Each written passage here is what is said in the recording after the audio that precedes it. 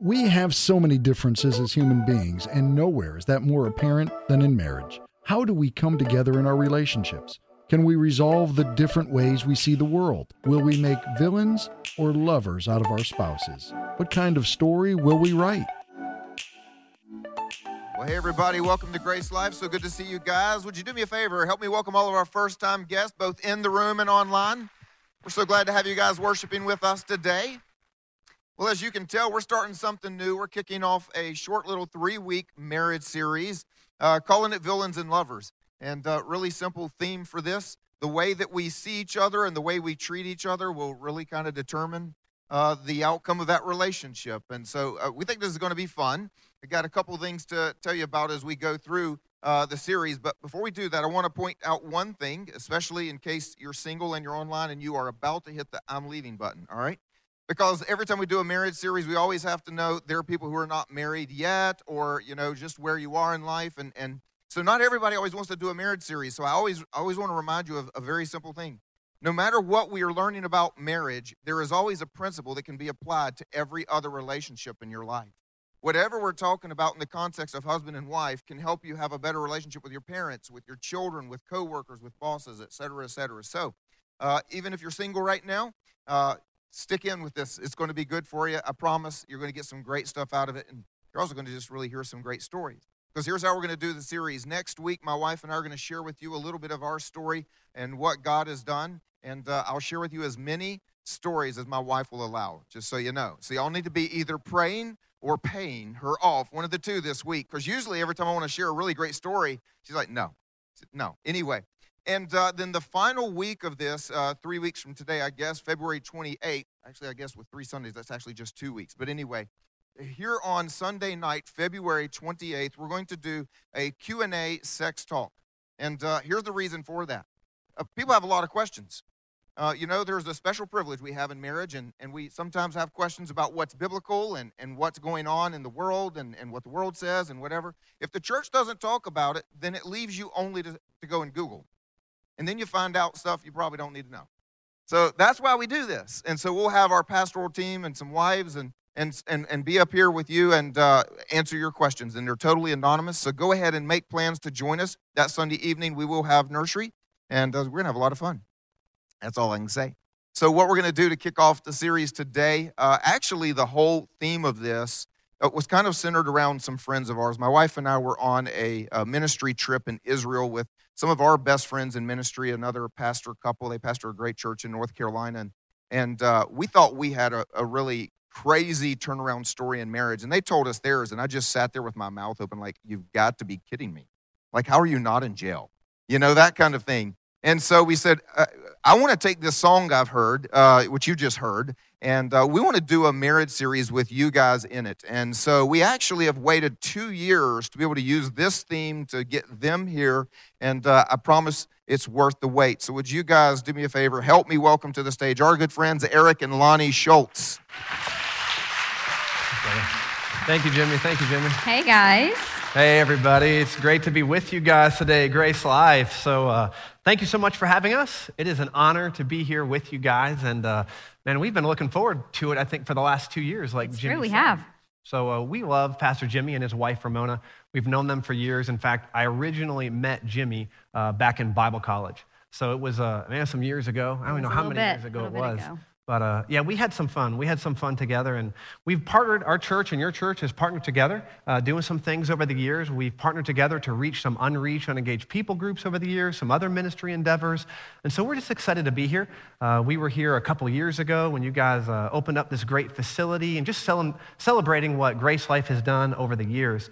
And so my name is Eric. I want to introduce myself. My name is Eric. This is my wonderful wife, and I would say very attractive woman, Lahni here. Thank you. So that's like 5 gold stars. You know, I'm just going right. to rack them up throughout the sermon today, you know. Keep it coming. All right, sounds good.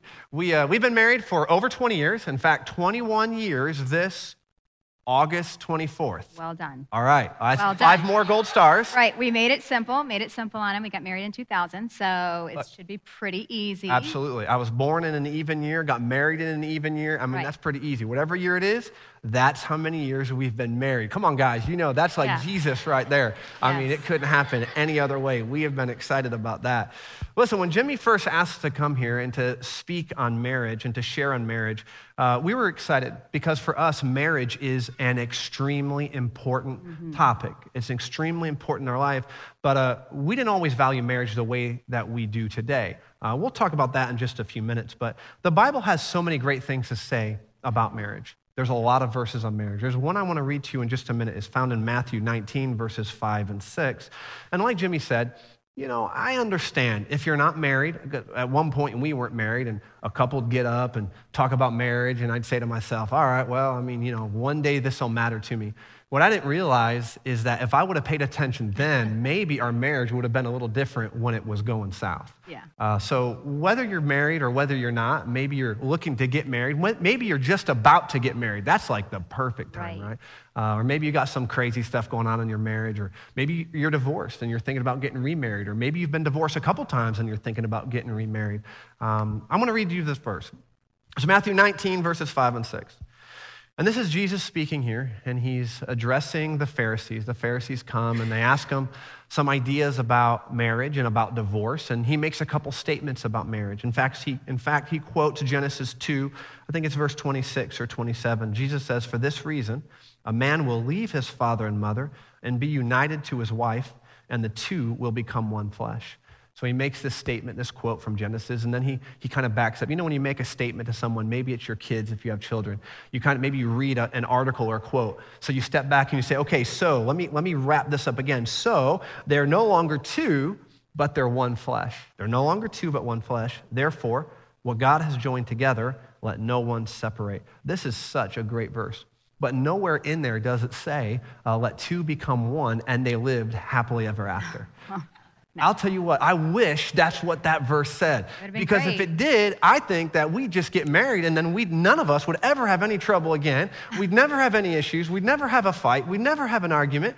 We would just live happily ever after. That'd have been pretty awesome. I would love that very much. So our God is in the story or is in the business of restoration and redemption no matter what the sin is. You guys know that? Amen. He redeems us. He restores us. And our story isn't about the terrible marriage that we had, although we did, and the horrible people we once were. Our story is about God's story being able to show love and mercy no matter what the situation that you're in. That's right. That's right. Now, a little bit of backstory. So when we got married, we thought that we were ready. We thought we were ready for marriage. We thought we knew everything about marriage at the ripe old age of 17 and 20. Yeah. So we got married when we were babies. I mean, 20 is not so bad. 17 is a little young. It was an arranged marriage. It was not an arranged marriage. My parents, yeah. We were young. We'll tell you about them in a minute, although now we have kids. Sometimes I think that might not be a bad idea. You know what I'm saying? Bring it back. No. But so young, in fact, actually my parents, because I was underage, my parents had to go with us to the courthouse, and they had to sign some documents to allow me to marry this guy. So listen, first I'm going to interrupt with my wife a couple times. Don't think I'm being rude. This is how we flow. Yeah. He'll interrupt. So these things, they spark off in my mind, you know. She's telling this story about how we had to go to the courthouse. So in my mind, this is how this went. That we go to the courthouse, and so I asked her dad, hey, could I marry your daughter? And she was 16 at the time that I asked. So that's young, right? I love you. I love you, Marty, if you're watching right now, but I don't know. I mean, I'm like, bro, I'm glad you trusted me. Now we have kids, yeah. I'm glad yes, exactly. That's my father-in-law. Not happening. And so we go to the courthouse, and, you know, the clerk is there, and we go, and in my mind, I'm thinking to myself, well, basically what her parents are doing is they're signing her over to me. I'm going to be her legal guardian now, you know? I'm like, you know, who's your daddy kind of thing, you know? I mean, I'm like, so. That's the first thing that went wrong. Yeah. I'm thinking that's where it all started. It probably did. You know, so we had to go through that, and we get married. We thought we already knew how life worked. We thought we already knew how the world worked. You know, we knew everything. We met at church. Right? Yeah. 2 kids, we meet at church, we were both saved, we, you know, fell in love, the whole thing. And since we were both driven, very driven people, we were both very passionate people, we still are, both of those things. Very much. We decided we're going to jump right in, both feet, we're going to get married. We take off to Costa Rica. Beautiful. For our honeymoon, for a week in Costa Rica. It was awesome. We, stayed on the side of a volcano, and then we went ziplining in the rainforest. If you ever get a chance to go, it is beautiful. It's there. an amazing country. We soaked up that honeymoon phase. We get home, we get somewhat adjusted, and that honeymoon phase, lasts for about 6 months, and then it stops. And it completely, wake up call. We soon found out we had absolutely no idea what we were doing. Yeah. No idea what we were doing. We're married, we're young. I was a free-spirited, go with the flow, creative type. He was your typical type A, ultra organized. He had color-coded clothes hangers in the closet. Listen. No, it's true.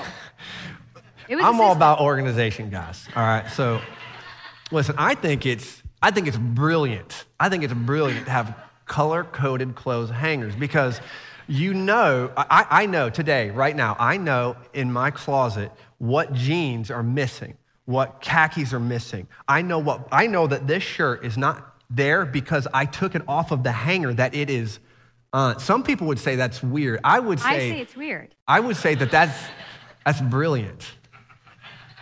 I would say it's weird. I'm some people. It's weird. It might be a little weird. Wow. So, I think people agree with you. Yeah, well, may. I don't know. But I will say that ended up being an issue because I had my own. Tell them about your organizational method. My organizational method was like piles. Yes. So I had piles of stuff, but I knew where everything was. It was just in piles. So over the years, again, we'll be married 21 years, we have both loosened up in our methods of organization. Yeah. Basically, we do the pile method now. Yes. We don't do, there's a little piles going on, but, no more color-coded. They only sit there for 2 or 3 days. It's not long, and then they get on the hangers eventually. Listen, your gold star system is like plummeting. I took a few down. No, but all that, you take two people, we're very different. Again, remember I said we were very driven, we were very passionate. What I didn't mention earlier was that we were both extremely strong-willed. Now, the thing about being strong-willed, I truly believe that strong wills come from God. I think they're great. Amen. We've got children, some of them have strong wills. I am for strong wills because I believe God puts that in a person. However, when those strong wills are not submitted to Christ, absolutely, then it becomes a problem, and that was our problem. We have the opposite. We're trying to instill strong will in our child. We're not trying to take away their strong will. We're trying to instill it, but we're trying to guide it. You want to guide that sucker. Yeah. So we were unguided. Yeah. Right? We had these mentalities, my way or the highway. So when I'm sitting here going my way or the highway, and he's sitting there going my way or the highway, it just didn't work. It's that mentality is not going to work in marriage, and really it doesn't work in any relationship that you're in. And so what happens when you have two people that are very different, that are very strong-willed and unyielding, you begin to fight. Surprise. And that really became our normal method of communicating, right? If you want to call it communicating. But with each fight, it intensified, and things just got from bad to worse very, very quickly. Yeah, we would fight about anything and everything. Everything. There wasn't anything we wouldn't fight about. No. And we would just go and take it to the max. Like toothpaste. Oh, yeah. There was... like little things. Like you'd think you don't fight about. No, toothpaste. That was actually a huge fight. Well, when I got married, I just didn't know any better. And so I just thought that she was going to do everything the way that I wanted her to do it. I just thought that's how marriage worked, right? I don't know. I never thought about doing something the way that she wanted to do it. So, if there was a branded toothpaste or a branded shampoo or, where do you keep the bread? It's the old things, right? Like, where do you keep the bread? Do you keep it on the counter? Well, in my house, maybe we didn't have counter space. We kept it in the oven. We didn't turn it on, we just kept it there to store it there. And so she's like, I don't remember. We keep it in the refrigerator. I'm like, we don't keep bread in the refrigerator. We keep it in the oven, honey. Anything was a fight. Anything is nonsense. But from that fighting, it went to all sorts of different forms of abuse. So we had all sorts of physical abuse because the fighting continued and continued. So if you're passionate and you're driven and you don't put that in the right direction, do you know what happens? You put it in the wrong direction. That's true. And so in the wrong direction, we would just fight more and more and more. And that went both ways. It would. Physical abuse. Yeah, I mean, it went both ways. Luckily, I never balled up my fist and hit my wife in the face. Thank God. Yes. And listen, if you've done that, then there is redemption and forgiveness even for that. It's true. I didn't do that. But there was all sorts of other types of physical abuse that happened in our relationship. It did. There was emotional abuse. There was severe internal brokenness in between us. I mean, all sorts of stuff. We lived in a neighborhood. Our first house was a single wide trailer in the worst part of town. It was a bad part of town. Worst part of town. And so, we would be yelling and screaming and, there was not a wall in the house that did not have multiple holes punched in it, right? Break down doors, kick open doors. I mean, it's like, it's like the bumper video you guys saw. I mean, but extreme. And so that would just happen again and again and again. No one called the cops, though. Yeah, no one called the cops because when you're in the worst part of town, you don't want the cops to come. Cops you know what I mean? So we got lucky. I mean, ain't nobody calling them. No, nobody's calling them. So, there was sexual and verbal abuse. Just cussing and yelling and screaming all the time. There was mental abuse, of course, the control and manipulation. We got to know each other well enough that we really knew the most hurtful things about the other person. And so there are some things that some people, you just don't go there. No, we got way beyond that line. We're like, no, we became professionals of going there just to hurt the other person as much as we possibly could. The thing is, when you start to get used to living that way, your private life starts to become public. Because you just get so used to it. You get so comfortable with it that you don't even realize now that you're carrying it out of the home into the grocery stores. There was this one time where we were in the grocery store and we're yelling and screaming. I mean, like yelling and screaming at each other. Like, you don't usually see that much. Well, we're doing it everywhere we go. And my wife gets so mad.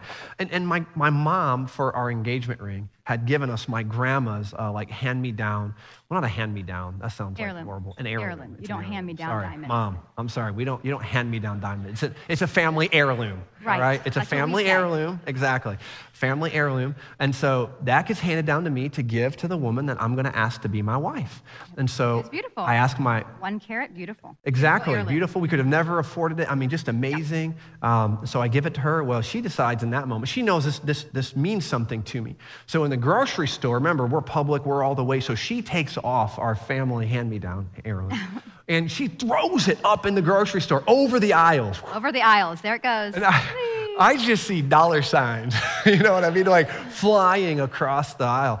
And luckily, I run around to the 2 or 3 aisles over, and I have to reach in. You know how the grocery store has the underneath thing? You've probably never done that, so you don't know what it is. But I'm reaching in, I find it right away. You did find it right away. Back. I can't believe it. I didn't give it to you right then. No, you did not. But I think I put it in my pocket, and I think I left you that time, didn't I? You left me there, yes. Now, the thing was, we didn't have Uber, in that time. There was no Uber, and we probably should have just driven separately everywhere we went, because I was getting left everywhere. Yeah.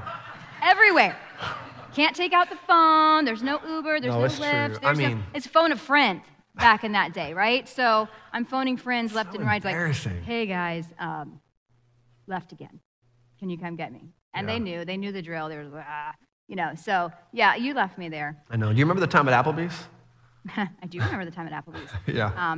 Another moment that's not one of our finest. Y'all have an Applebee's in Columbia? Applebee's? Yeah, y'all got Applebee's.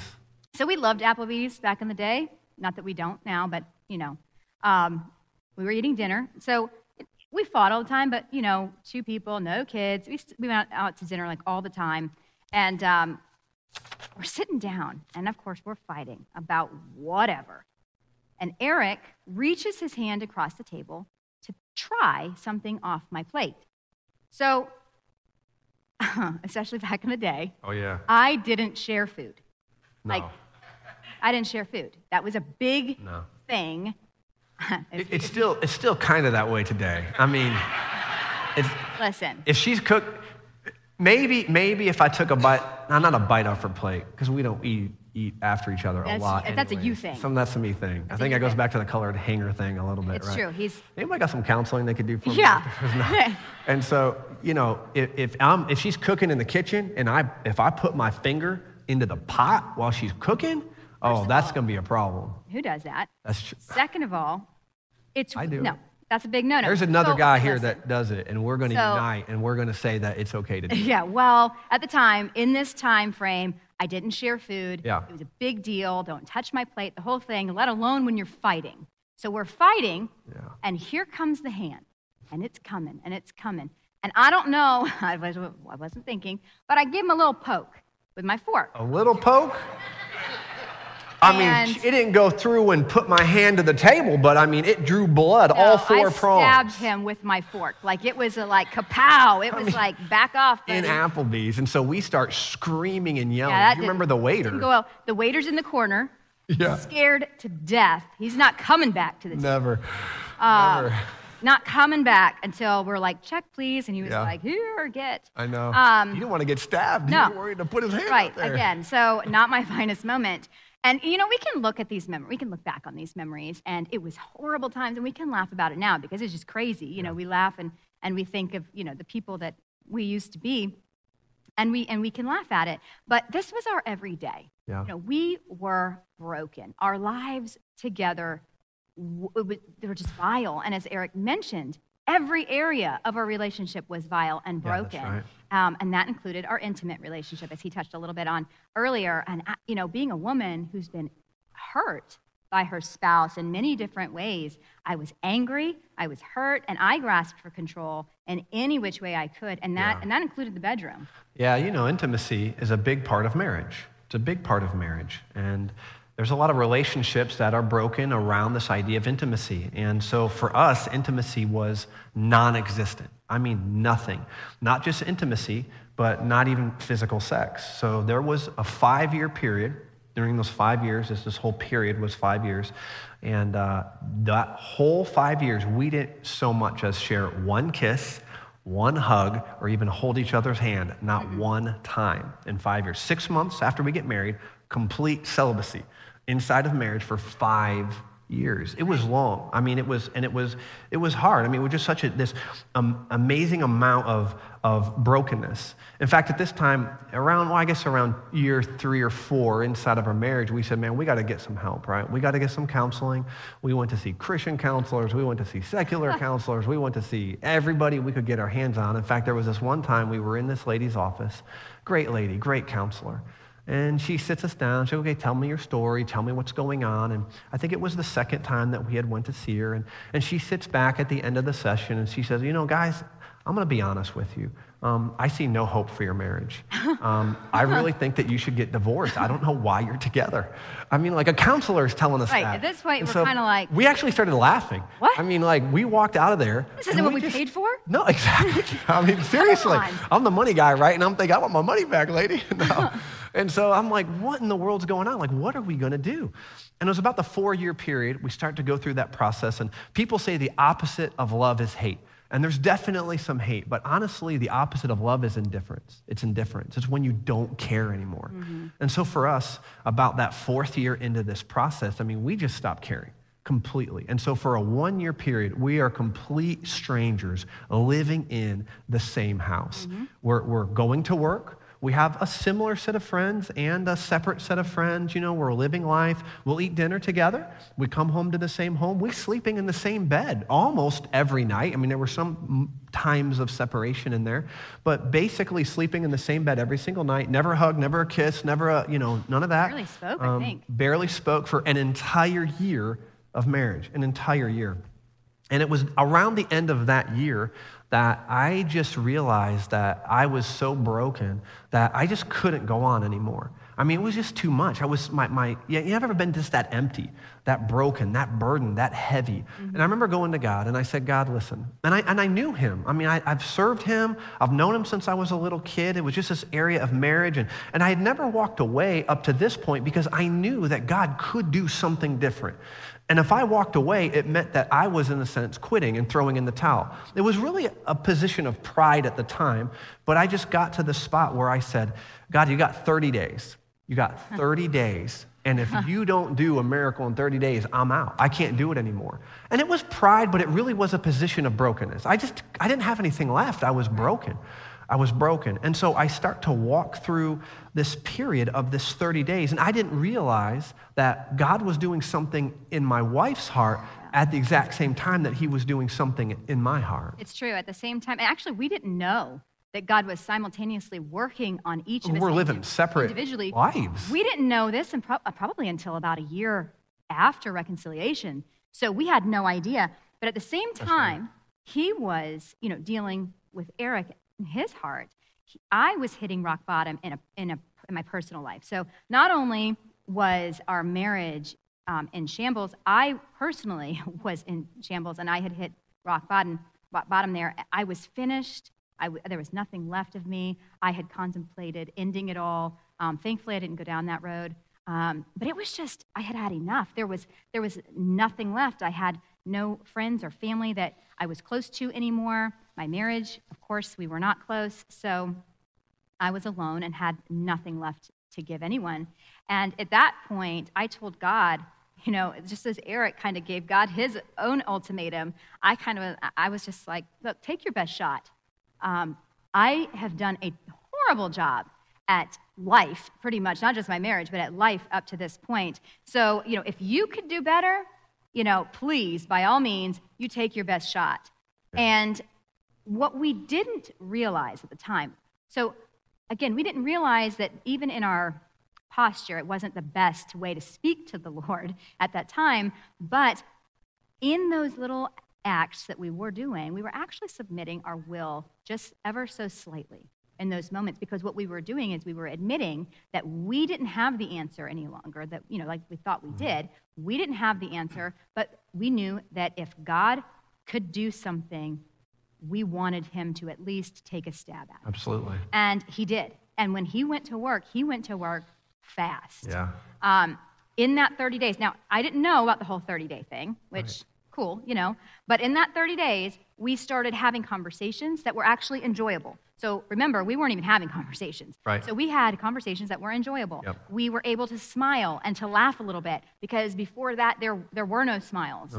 No. There was no laughing. We started to notice small acts of kindness. Now, when you're in a marriage and the only acts within that marriage are hurtful and abusive or just unkind, those small acts of kindness are noticed immediately. So you start to notice these small acts of kindness. Right. In that time period, intimacy was restored in a healthy and loving way. Yeah, and quickly. I think within 60 days, we were actually expecting our first child. Yeah. And so there were no fights at that point. No. There was no abuse any longer. No. God had come in, and he was radically changing our lives and our marriage. And we haven't had another fight or anything that resembled that time period ever since that. It was a complete 180. I mean, as a marriage miracle, It was a complete 180. I mean, we're still passionate, driven people. Right. So do I always see things the way she does? No. Does she always see things the way I do? Absolutely not. A little more than she used to, but no, I'm just kidding. And that's probably true for both of us. We do see things the way each other sees them sometimes. But when we chose to lay down our wills, God was able to come in and do an amazing work. God came in and began to radically change our lives and redeem those years. We didn't have any kids, weren't going to have kids. Some reasons in which we should have never had kids. True. And God just came in and did an amazing thing. In fact, I have a picture of our family that I just wanted to share with you guys. So here on the screen, that's our wonderful family. We have 6 children now. Yes. From a great marriage the last 15 plus years. So it's me and my wife. We have 3 boys and 3 girls. Which is awesome. We love them. Exciting. 14 to 4 years old. And just an amazing story about how God can redeem, not just restore a relationship, but can redeem lost years. Because, the reality is 5 years is a long time to lose. You could feel like, how am I ever going to get those years back? It's gone. How am I going to get it back? In one way you can't. In one way you can. In one way you can't. But in another way, God can redeem it. Absolutely. And now those 5 years, as we've been prepping and getting ready to share this with you guys, just remembering some of that stuff. And honestly, it makes us smile because, the joy of the Lord is our strength, right? So we are strong because we know that we have joy because there's one day that could be greater than even the day that we're in.